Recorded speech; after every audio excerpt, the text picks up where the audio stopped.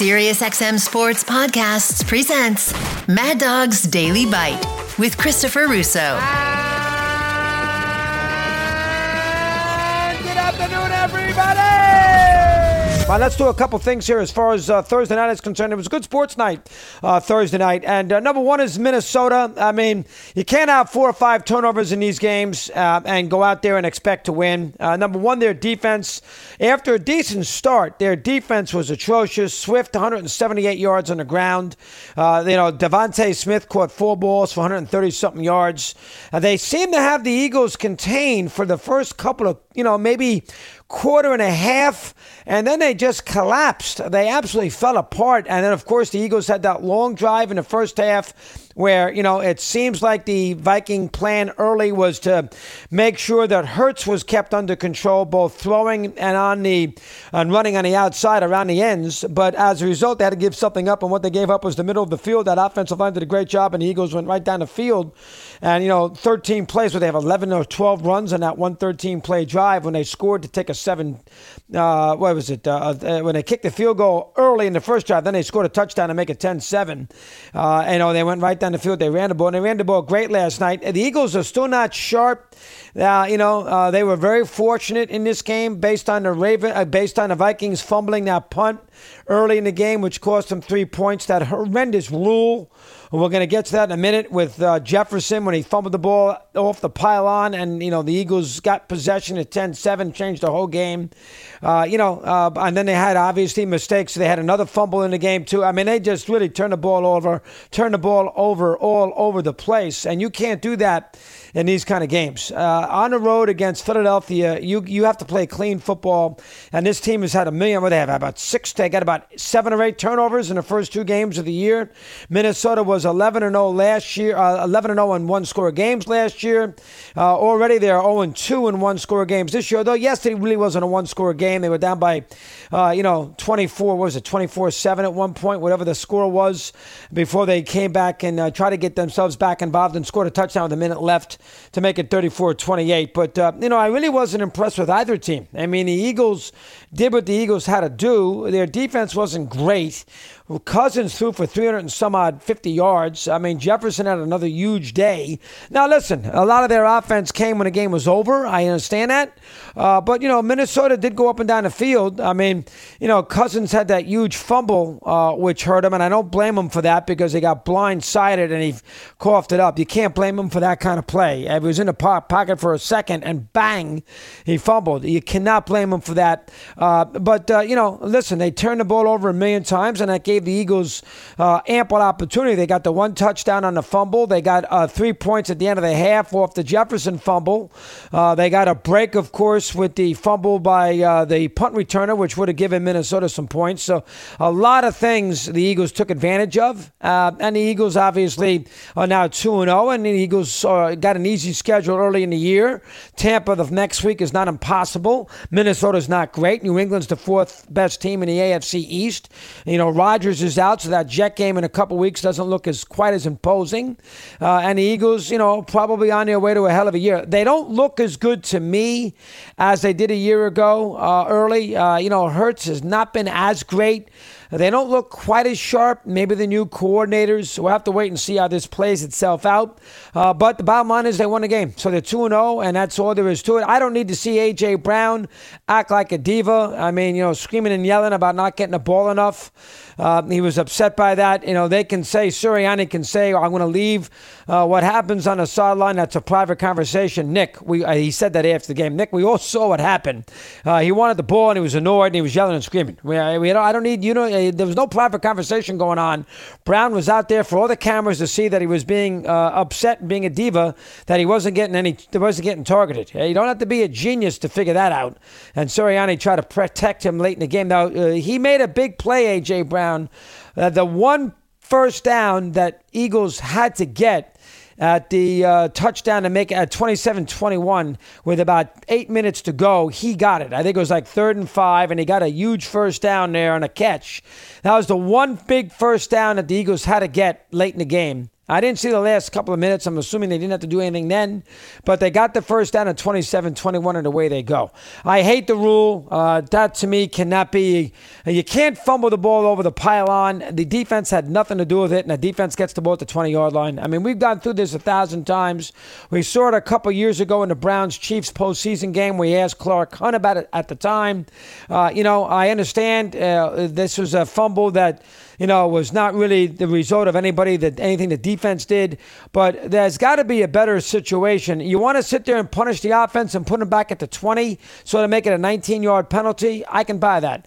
But to give the defense the ball at the 20, that to me is an absolute disgrace. I mean, the defense does nothing in that spot to earn the ball. They don't recover the ball in the end zone or out of bounds before it goes out of bounds. There is no way. That's just much, much too punitive for the offense in that sequence. And yesterday it changed the whole game. That rule's got to be changed. And for whatever the reason, they've tabled it. They haven't changed it. And I hate it. I hate the rule. So I wanted to make sure I threw that in. So the Eagles 2-0. Minnesota, 11% of teams who start 0-2 since 90 make the playoffs. Only 11% of teams who get off to that start end up in postseason play. So Minnesota is going to be fighting all year long for that. That's the first thing today. The second thing today is the baseball. Tampa won last night to beat the Orioles. So that series now gets much more interesting. They only trail by 2, 1 in the loss column. Their bullpen last night, 12 up, 12 down. Pete Fairbanks in the bottom of the ninth was superb. I think he had 3 straight strikeouts. He's got 24 saves and 26 opportunities. And Tampa right now is playing much better. They obviously got off to the wonderful start. They had the lull. Then they sort of worked themselves back into divisional competition and a divisional equation where they have a chance to win the American League East. Good win for them last night. Orioles had some chances to break open the game a little bit. Didn't do it. Cuban Rocket had a big 2-run double. Raley had a home run in the 7th inning. Tampa wins the first of the 4 games. All Baltimore needs is 1 win. And if Baltimore gets the win, they get the, if nothing else, to tie break the advantage there. But they need 1. 3 more games this weekend, and Baltimore will keep an eye on that. Meanwhile, Texas walked into Toronto and basically stole the lunch money. I mean, my God, they killed the Blue Jays. They destroyed the Toronto pitching staff, scored 1 million runs, and I think basically sent Toronto home for the season. They got a 2.5 game lead now on the Blue Jays for that last wild card spot. They have 64 losses. The Astros have 64 losses. Seattle's got 65 losses, and Toronto's got 67 losses. The good news for the Blue Jays is that Seattle and Texas play 10 games against each other, so theoretically, they could pick up ground when those 2 teams are locking horns the last 10 days of the season. That's one aspect of it that might be positive for Toronto. But the negative to that is they have a lot of games. Their last 15 games are against the American League East, and they are 11-25 against the American League East this year. So they have been awful in the division, and they have games with Tampa. They have games with Baltimore. No, they're done with Baltimore, but they got 3 games with the Red Sox, 6 with the Yankees, and 2 series with Tampa. So they have, and Tampa's going to need the games. The Yankees are going to want to knock them out, and Boston's dangerous. So from that standpoint, they are going to be, they're on a tough road. And Toronto, if they don't make the playoffs, that's a disgrace. I mean, Toronto, for their payroll, the fact they made the playoffs last year, they haven't fired all year long. If they don't make the postseason, and I don't think they will right now, you can't lose 4 straight games at home to Texas in late September, mid-September, a team that you're battling a postseason spot for, and make the play. That's asking an awful lot. So I think Toronto could be in huge trouble and will not get in. And I do not understand why Hair Bloom got fired, whatever his first name is. Bloom got fired by the Red Sox. I mean, that to me is really throwing one over to the Alligators. That's Tom Warner and John Henry wanting to not take the criticism from the fan base. They haven't made the playoffs in 3 of the 4 years that Bloom has been there, but one of those years was the pandemic, and the other year that they did make the playoffs, they got to the Final Four. They played in the ALCS, so all of a sudden they beat the Rays along the way. So now you're going to fire them. They got hired in 19. 20 was a pandemic year. 21 they had a bad year. 22 it's only been there 3 years. I mean, geez, the guy's been there 3 years and you fire him? All right, 23 was bad. 22 was, no, he's been here 4 years, so I'm sorry.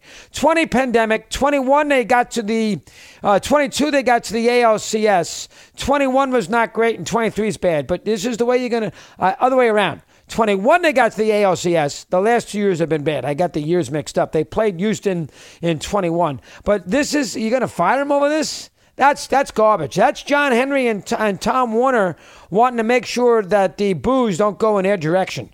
They've done a lousy job. It wasn't his fault that you traded Betts. You didn't want to. Now, Betts was never, ever going to sign there, but you didn't want to spend the money for Betts.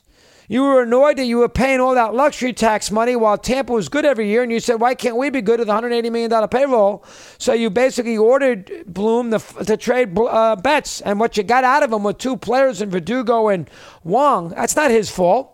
I mean, geez, he brought the kid in from Japan, has had a good year. I mean, give him credit for that. He made the Verdugo and Wong aren't terrible. He brought Duval in. Duval's a dangerous player. I mean, you can't sit there. He brought Justin Turner in. Nobody's going to argue with that signing. He's got 100 RBIs. Very odd. Very, very odd with that. Not fair. Bloom got a raw deal in Boston. Got a raw deal. So the baseball to keep an eye on this weekend really is Tampa and the Orioles. The Cubs will play the Diamondbacks. That's a big series for the Diamondbacks. Cubs lead them by 2 games for the 5th wild card spot. Diamondbacks, Giants, Marlins, and Reds in that battle for the last wild card spot. Dodgers will be in Seattle this weekend, and Seattle's going to need the games. The Dodgers haven't clinched yet against the Mariners. That's what you need to know as far as baseball is concerned.